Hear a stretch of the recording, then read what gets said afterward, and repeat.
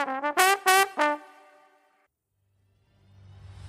don't know how I started in higher education, but I do know it was a learning curve, making U-turns, wrong turns, going around in circles and hitting stop signs until I started asking questions, asking faculty, scholars, even myself looking for answers. So now they call me the Navigationalist.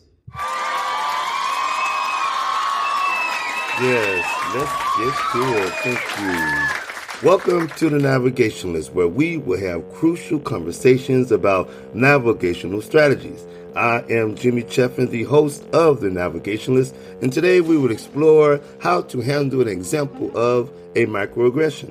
And then we will discuss how important it is for you to bring your true, authentic self to a college employee party. And we will tell you time and time again, that promotion that you're looking for has always been in your hands.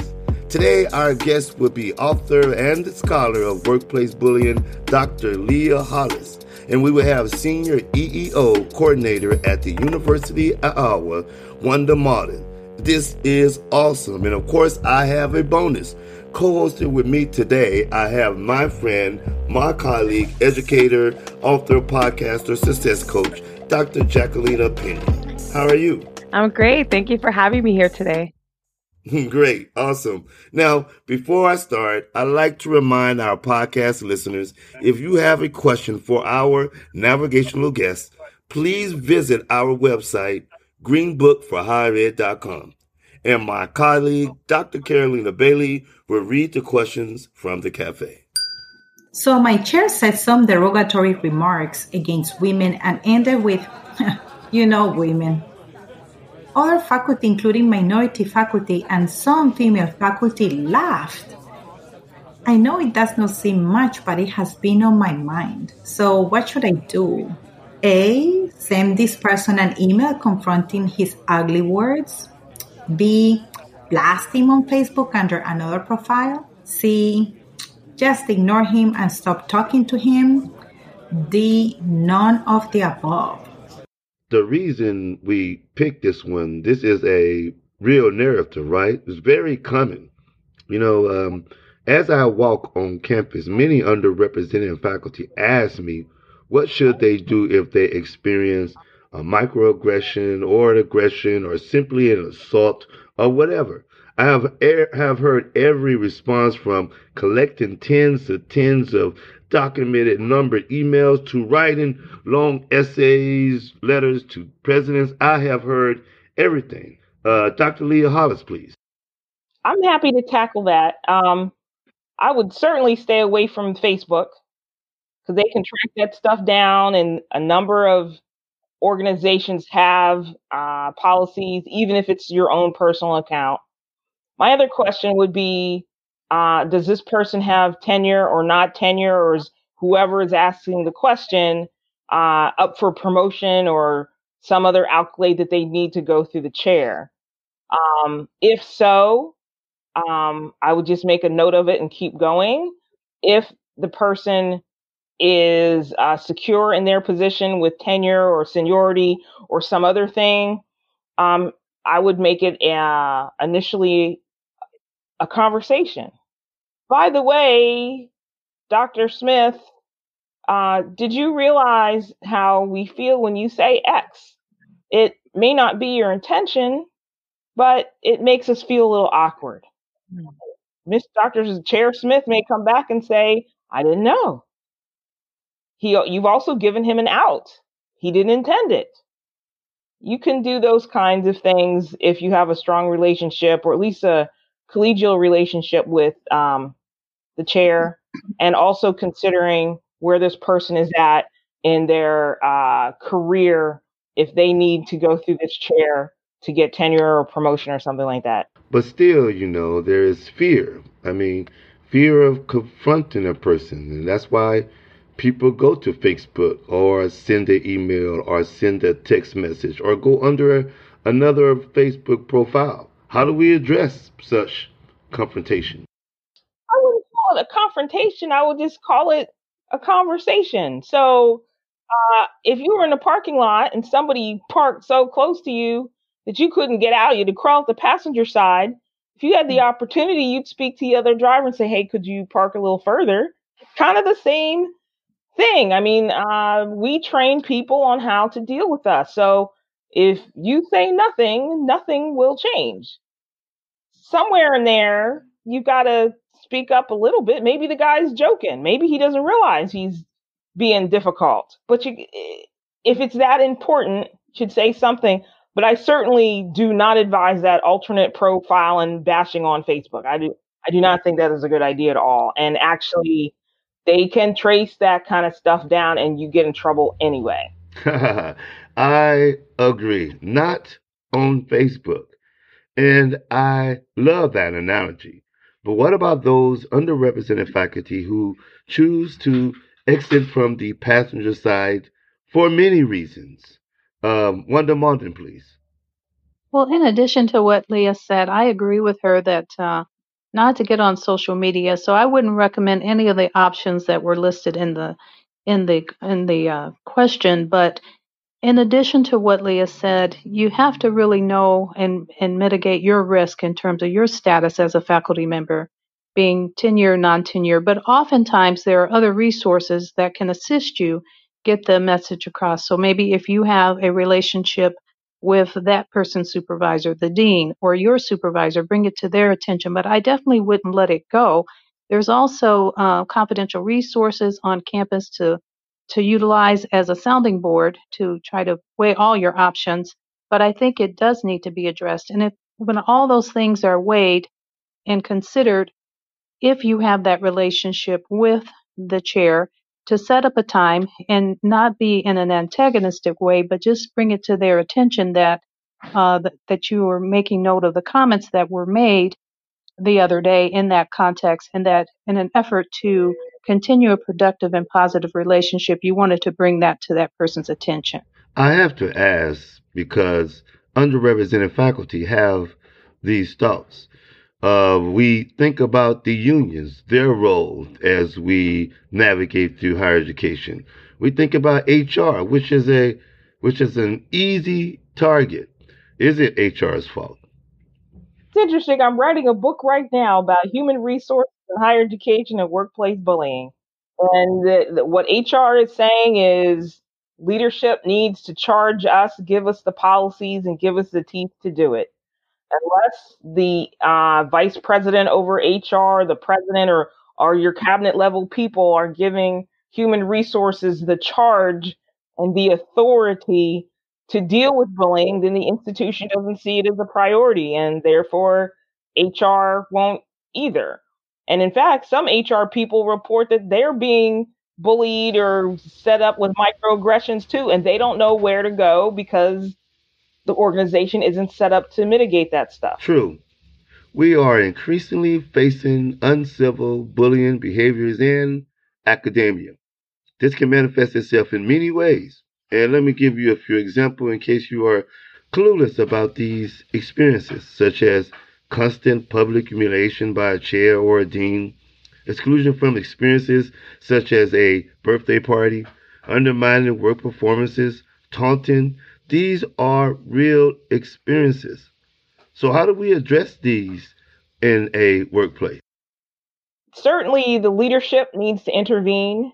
There's a study I did last year. The title of it is Lessons from the Bobo Doll Experiment, and it's about social psychology. If the leader sits back while the bullying goes on, the organization recognizes that it's okay. If the leader intervenes or admonishes the aggressive behavior, the people witnessing learn that poor behavior is not valued.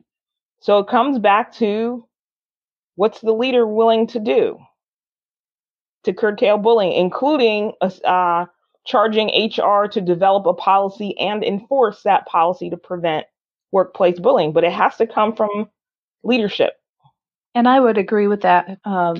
Senior leadership needs to embrace it, promote it, and model it. And then once that policy is in place, to make sure there is consistency in terms of how it's being applied and enforced. And it shouldn't matter if someone's bringing in top research dollars or not. It should be applied consistently regarding the expectations of how people need to move forward in how they treat one another in the workplace. Dr. Jacqueline Pena, please. I hear a conversation too about creating safe spaces. How do you create that culture where it's safe to have where it's safe to have these conversations, but where you also feel safe to have these conversations, whether it's with your colleagues or your supervisor, in this case, your chair. And I think leadership can work on creating that safe space and modeling that type of conversation as well. I think it's just important to establish, we were talking about safe spaces and networking, not only within the organization, but externally, where a trusted person, where the person can disclose and share what they need to share if they don't feel they can do that internally within the organization, because holding that all in takes its toll on a person's psyche. And then and as a result of that, it's going to affect their mental health.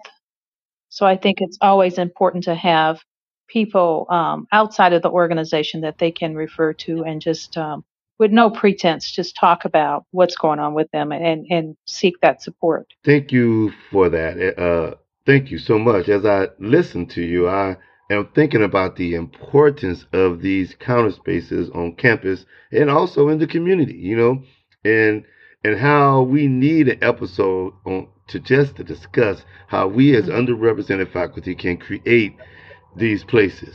It offers opportunities for us to gather and share these navigational strategies and help validate the truth that we live while we're at the workplace. Thank you so much for that. Now we're off to our second question, and Carolina at the cafe. Hello to whomever this may concern. My mentor advised me to start attending faculty picnics and other gatherings. I find it difficult to connect with them because I am the only Hmong instructor in my area. Do I bring my true self to the meeting? Should I hold back? And why am I feeling so hesitant? Any tips? Why should I worry about this? Will it look bad if I don't go? Help, please. If I can, I could partially claim this question as mine because I can so much relate to this faculty member here. You should always be authentic, right? And he is asking if he can bring his true self to the picnic. Can I bring my true self to the picnic, my identity, my culture, my behavior? This is all about a sense of community, right? Why is he so hesitant? Wanda Malden, please. There could be a number of reasons why the person is feeling hesitant to engage. Part of the onboarding experience, they haven't felt welcome or included.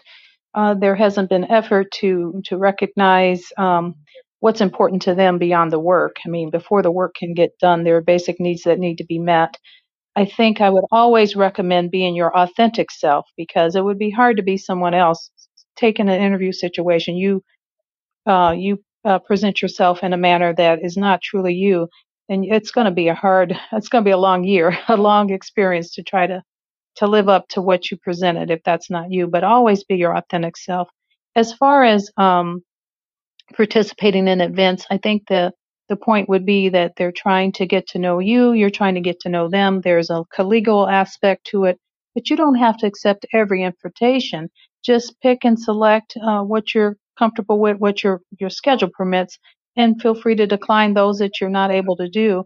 And as far as indicating things, I mean, just small talk, you don't have to tell your whole life story. Share what you're comfortable with, and as you get more comfortable with folks in smaller circles, maybe you would disclose more. But I don't think it's important to share your whole life story in the beginning. You're filling out people in terms of uh, pick some comfortable topics that are non-risky, such as hobbies, what you like to do, extracurricular activities, something that there would be a common thing. But always be true to But some yourself. people feel that it's a must, a requirement needed for them to attend these events, especially when you think about promotion and community, sense of community. And I understand how this it becomes difficult to balance this, right? Because we have other Right. responsibilities. We have family and family. We have community and community, right? Well, I think that, just the one part about what happens if I don't, or what happens if I don't participate, how's that going to come across? I think it's a balance, pick some things to be a part of. You don't have to go to everything, but at the same time, you want to have an experience where people see you as being collegial because you don't want them to make assumptions that you don't want to be part of the group or that kind of thing. But you can also venture out and get connected outside of that group as well.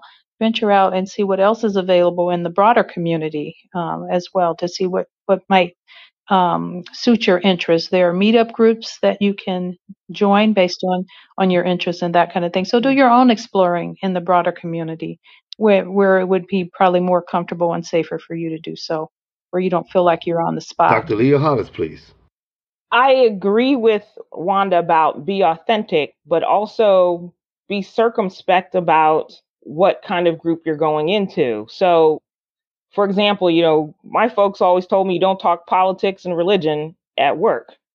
So if you are particularly devout in your faith, that is wonderful, Yeah. but maybe not wear it on your sleeve at this event. Because the minute you bring up politics or religion, people are very married to those and very impassioned and at times can be a bit irrational regardless of what position you take. So, what topics are we talking about? Kids and pets and vacation and the weather, global warming, those kinds of things. The other thing for this person, if they're just getting started and they're also feeling out how safe the organization is, there's nothing wrong with showing up 20 minutes late unless there is a sit down dinner. Like dinner will be served at. But if it's just like a picnic or an outing or some badminton, you can come 20, 30 minutes late and say that I'm going to stay an hour and I have another event to do. And so it helps you ease into the social setting of your faculty. And it also shows that you have commitments elsewhere as well. I've been in some situations like there's 3 New Year's parties to hit that afternoon, or there's 2 birthday parties that afternoon. And that's life. And you can certainly say, I have something else. I'm here for about an hour. The other thing that can help somebody feel better is whoever's organizing, call them and ask, what would you like me to bring? Whether it's flowers or a bottle of wine or cookies or whatever, those are also nice ways to be social and not blow all kinds of time, and don't blow all your money on those things either. But One thing I think about when I hear this question, I think about the complexes such as the imposter complex. And I want this faculty to know, the one who wrote this question and others as well, that they belong in higher education. And we are challenged with these complexes every day. Am I the only one that sees this? Dr. Jacqueline Pena. You mentioned imposter syndrome and feeling, do I deserve this? Do I belong? Am I good enough? Um, but even whether it's culturally or whatever else, for example, I was the only Dominican faculty member at a community college, and the only Hispanic full time, 100% dedicated faculty member as well. When I came on board, the other person was a researcher, and so I wanted to be authentic, but I also was socially awkward. I was shy, and I felt different. So, how do you have those conversations, and how do you feel comfortable in the social gatherings? And over the years, I've learned, you can come in with questions when you meet someone new, right? Like, hey, how long have you been working here? What do you teach? How are your classes? Do you have any great tips on how to engage my students when I'm talking about algebra? And that's if you're shy, asking questions is a great way to know your colleagues, to get to know them, and to get into that conversations. And then the other thing I've learned is you can focus on work first. Have questions that are focused on work and conversations on work. If you're a faculty, focus on your passion, teaching while you're all there. And then eventually you might get more comfortable talking about other things because we are looking at a lot of things. You might be from a different culture, ethnicity. I tend to be many times the only woman at the table for a lot of the positions I've had. So that's another challenge. Age, I was the youngest faculty member too. And so so the ageism piece is there as well. And so, you're balancing so many things, and so there's so many other discomfort levels, so many reasons for why you're not comfortable in the situation, that I think you can approach it focusing on your job first, especially if you're socially awkward. Or, I came from the Bronx. I wasn't, really prepared for some of these conversations when I went into teaching and a faculty role. And so I like to start there. If you're shy or you're not sure how to engage, start with some questions and focus on what you have in common, which is teaching in this case. And you are good enough. You have the job. So I know it's hard to get over imposter syndrome, but you got the job. You earned it. Yes, thank you for that. We need to let our underrepresented faculty know that they belong here in higher education. So I have a question, and I'm asking on behalf of my colleagues. Wink, wink. Okay, I'm at this party and I see that some of my colleagues are inebriated. People are walking around with ties around their head, which is nothing wrong with that. We have to socialize and release.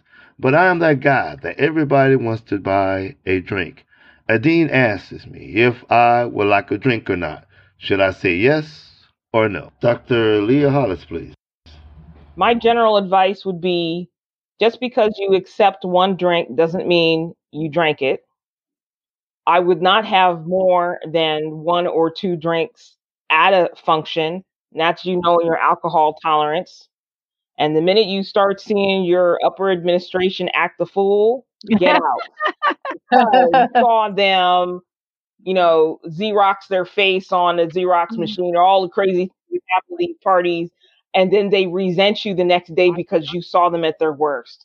So go take a single drink, be social, don't get inebriated, and get out of there before they start acting up. I like that. I agree with that. I probably wouldn't accept the drink. I would just say I'm fine with what I have. Thank you for offering. But like Leah said, stage door left when things start getting a little wild, and it's time to go.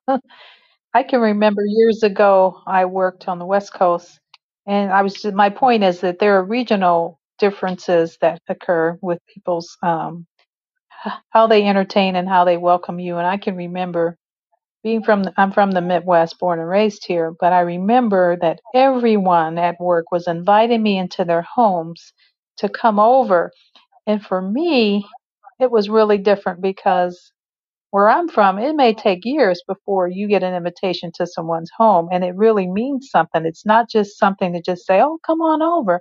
It really means something when they invite you into the home. And so I did go on one occasion to a house, and I noticed that people were just going, helping themselves to the refrigerator, and and I was just like, "Wow, this is," because I know where I'm from, you just don't do that. You don't just come up in somebody's house first time and just help yourself to whatever. And they were just doing that. And it was just really surprising to me. Exactly. There is so much to think about, right? Cultural factors, regional factors. As a Southerner living in the Midwest, I know exactly what you're talking about. So, tell me about your networking style. For me, I just jump in. I just jump in. That's how I do it. So, tell me, what is your networking style?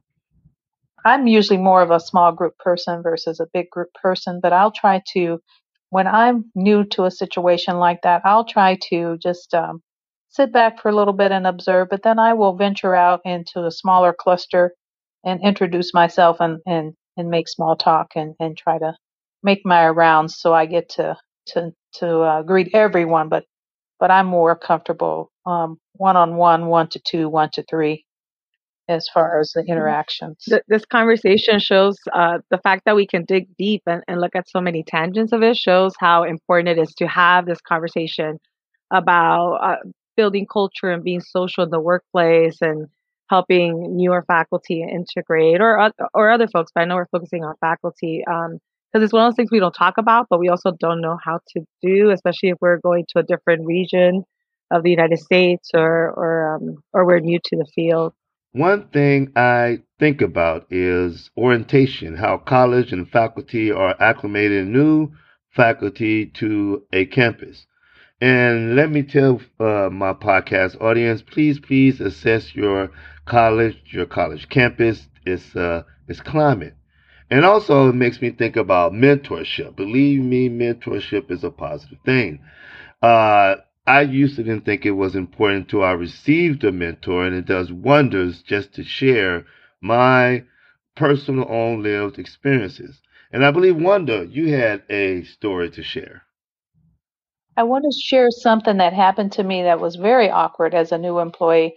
Didn't happen in my current role. It was at another institution. I won't name the institution, but I was brand new and they were doing a welcome for all um, faculty and staff of color.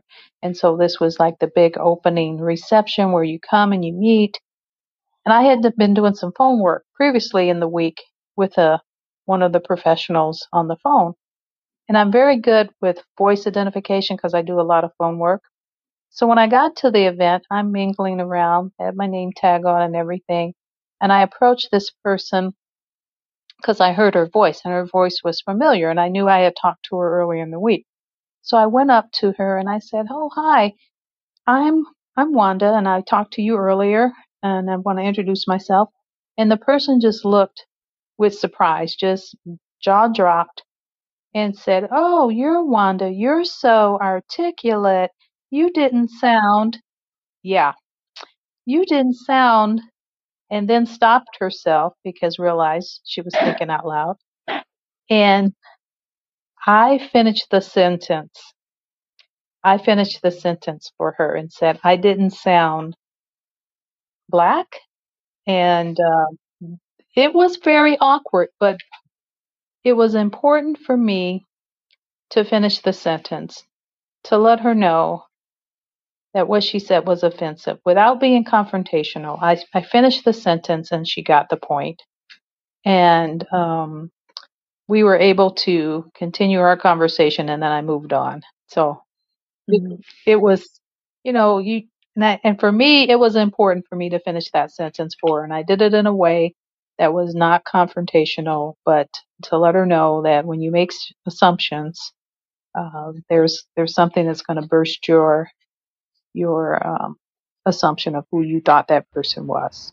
Thank you for that, Wanda. Thank you so much. You not only gave us a piece of your experiences, but you also shared one of the many ways we can address microaggression. This helps me and other podcast listeners to navigate these homogeneous campuses. I want to remind our podcast listeners attending social events are ways, tools that colleges and universities create a more inclusive campus. It is an opportunity for us to engage with others. But please remember, you are not only selling yourself, they are selling the college as well. Attend these workplace events to not only meet people, but to understand the vibe of the campus. But pick which one that you like. They can come in coffee breaks, picnics, barbecues, lunch, birthdays, celebrations, whichever one you like, that is the one you should attend. All right, now we're off to our third question, and we're with Carolina at the cafe. I am the only female faculty in the welding area. My goals are to work this job for 2 years, master it, and move on. I want it all, a promotion and a raise. Those are my goals. I already find it intimidating to be the only female here. What are some things I should be thinking about? I mean, this is what I was taught. This is what we are taught, right? This is realistic, right? I mean, the rule is 2 to 3 years to master a job, and after that, we look for change. We look for a promotion. Don't get stale. But what should she be doing now? I would not worry or focus so much on the gender difference. It is what it is. Nobody's planning on changing that. It just is what it is. Um, Compare your productivity to that of your other colleagues. How many students do you have in your class? Or Did you create a partnership with the local manufacturer and place kids in internships? Or have you done additional service? So if you want a promotion and a raise, then compare yourself to others in your department or program and exceed them, and you deserve the raise. And I would say that to anybody, regardless of gender. Raises come or should come with excellent performance. And also to have a conversation with the supervisor or even in a polite email. Hey, I'm interested in being promoted to the next level. Can we sit down and talk about what I need to do to get there? In addition to that, just developing that professional development plan with the supervisor saying, here's my goals and here's how I can utilize your support to get there, but also repurpose yourself to go beyond your expectations of your position and make yourself so value added within that organization that it would be no question when it's time for you to make that next step. But it also takes a lot of preparation. So being associated with the Professional Welders Association, networking within that association with other professionals, also seeking sponsorship within the organization and outside the organization for that next role you're aspiring to be, and do the research and learn what it takes to get there. So it's going to take a lot of hard work, but I'm sure the person is expected to do that. And that is their expectation, to work hard, because to get to the point where they have arrived has taken effort and preparation. So those would be my added comments related to that. Yes, thank you. Studies show that colleges and universities need better and creative ways to inform faculty evaluation. On some campuses, underrepresented faculty are not being evaluated properly at all, or since they started teaching. And on the other hand, systems are biased. Some roles of faculty services are not valued like other roles when discussing tenure or a promotion. That's an organizational problem. If you have faculty, you should have a VP or a provost or the dean of the area or what have you, and there should be annual evaluations for this very reason. If somebody is underperforming, for example, they don't come to class, they don't do papers on time, they're not prepared. Those are performance issues that a manager should document and coach somebody out of. But to the good in that situation, if you have a faculty member who brings in guest lecturers and has videos and uses YouTube, that should be documented as well. So when you tell me that the faculty member is not being evaluated, that is a structural problem that needs to be corrected at the dean's level or the provost level or something like that.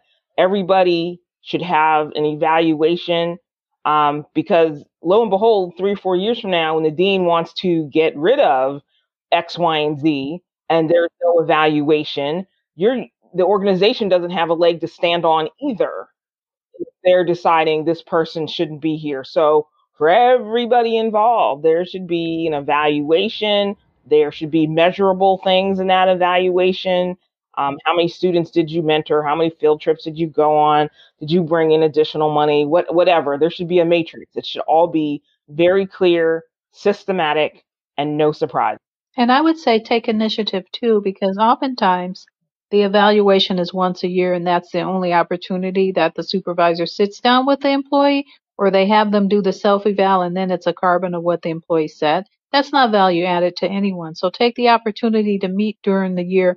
Even if your supervisor hasn't called those meetings, you take the initiative and ask for that progress update and to make sure you're on track. I mean, it shouldn't just be one way. It should be, because that's a signal to them that, I am taking my professional development and my advancement opportunities seriously, and so I need you to partner with me, and I need you to take it seriously as well. That's great advice, Wanda, because a lot of times as faculty, new faculty especially, we don't know how to approach that. So yes, I can go online or go to orientation and get my rubric for my performance evaluation and the items I need to put in there for my self-assessment. But what if I only get one meeting a year?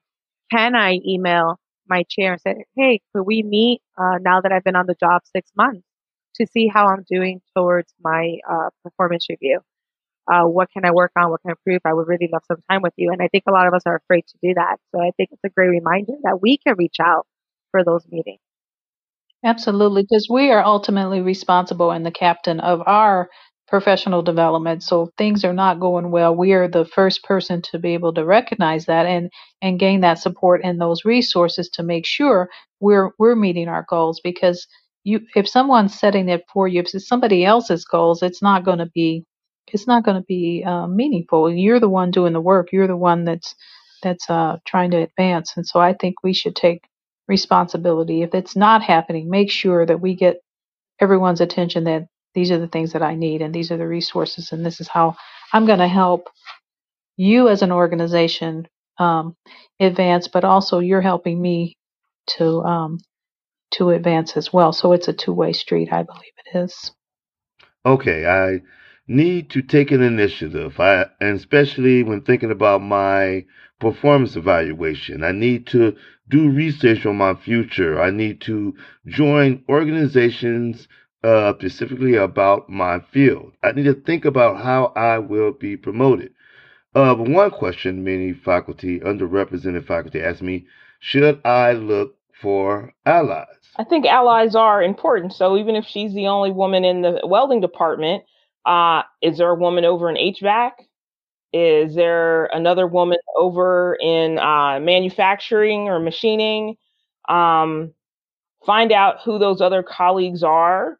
Find out how senior colleagues are advancing in your system. Somebody's gone before you. Somebody can tell you how it's worked out. If you have a chance to go to a regional training or a conference, go to those things and make connections. So I have a number of colleagues at my own institution that I collaborate with, but I also have probably just as many or even more outside of my institution across the United States who I talk to about my research or check in or what have you. So, and you can do that at your own speed. You can do that one on one. I appreciated what Wanda said earlier about, one on one connections and stuff. It's, I'm better as well that way. And so if I shoot somebody an email and say, hey, can I talk to you about reviewing my CV? So all of a sudden I have that conversation. And then I might call somebody else and say, hey, I saw you got such and such a grant. Congratulations. Could you share with me how you got that? With the welders, it's the same thing. Are they part of, with community colleges, everybody's part of the community. So are there other community organizations or activities that the woman welder can tap into? So she might have to do a little extra work, but by no means does she have to remain isolated. I absolutely love this conversation, and forgive me for taking notes. I see you all looking at me, but I want to remember all this great information. So, I and our podcast navigationalists need this information. So we have reached the end of our scenario questions. But please, please, could you give our podcast audience one piece of advice? I would say it really goes back to what Jackie was saying that you are enough, be yourself. Your interview is over, and make the best of the opportunity to learn as much as you can about not only your job but beyond the organization, how you can um, make an impact and how you can further your professional development within the organization and outside. Utilizing opportunities to network and find sponsors within the organization and outside the organization that will put you on a trajectory in the roles that you are aspiring to get into. Have those informational meetings with them. I don't know too many professionals that wouldn't be willing to sit down and talk to someone who's trying to aspire to be in that role or beyond. And that's what I mean about seeking out that sponsor, which is different from a mentor. A mentor has meets different needs, but you also need mentors within the organization and outside the organization to utilize as a sounding board when you don't feel things are comfortable or safe to talk about internally, because they could have ramifications on your progression in your career, your respective endeavor, whether that's research or trying to gain funding. It's always a good idea to have an objective opinion from someone who is not invested within that organization. So that's why utilizing mentors outside is very important too. And I just say that never miss an opportunity to further your professional development. Even though you may not have funding to do something, find other ways how you can continue your learning. I consider myself a lifelong learner, so repurpose yourself in every opportunity that you have to further your advancement. Whether you're going to a conference or not, you can always do further research, readings, and that kind of thing, and seek out people that are like-minded in terms of trying to meet the goals like yourself. So, and I just think if you're passionate about something, that's going to prevail, and that in the end, that's going to come through. The other advice I would give is try to cultivate a confidant inside your organization. It doesn't have to be your department or program, but somebody who you can bounce stuff off, and also a confidant outside your organization.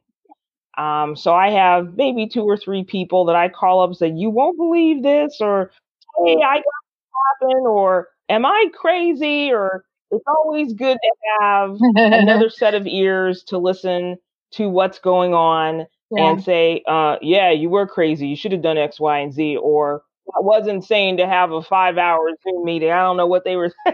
Yeah, just for that reality check. Yeah. Uh-huh. Thank you all. Thank you all for joining us today. It's been a pleasure having this discussion with you. I've learned so much from you today. And one thing I learned is not to send that nasty email or to create that fiction Facebook profile. Definitely not, Jimmy. Definitely not. Don't do it. Do the fun draft. Don't send it. Thank you. This is Navigational Report 10023. Thank you for joining us. I learned so much during this conversation. First, I learned that it's best to handle your microaggressions straightforward, but keep in mind of your surroundings. And let me say, you might need help. And when they start asking you to college events, please bring your authentic self wherever you go, but keep your eyes open. And remember, you don't have to attend anything that makes you feel uncomfortable. And if you want a promotion, go get it. But remember to get ahead of the game by doing your research. Well, on our next episode, we will have Dr. Wilson Michaelo and Dr. Steve Guay when we talk about racial battle fatigue. I am Jimmy Cheffin, and see you on our next episode of The Navigationalist.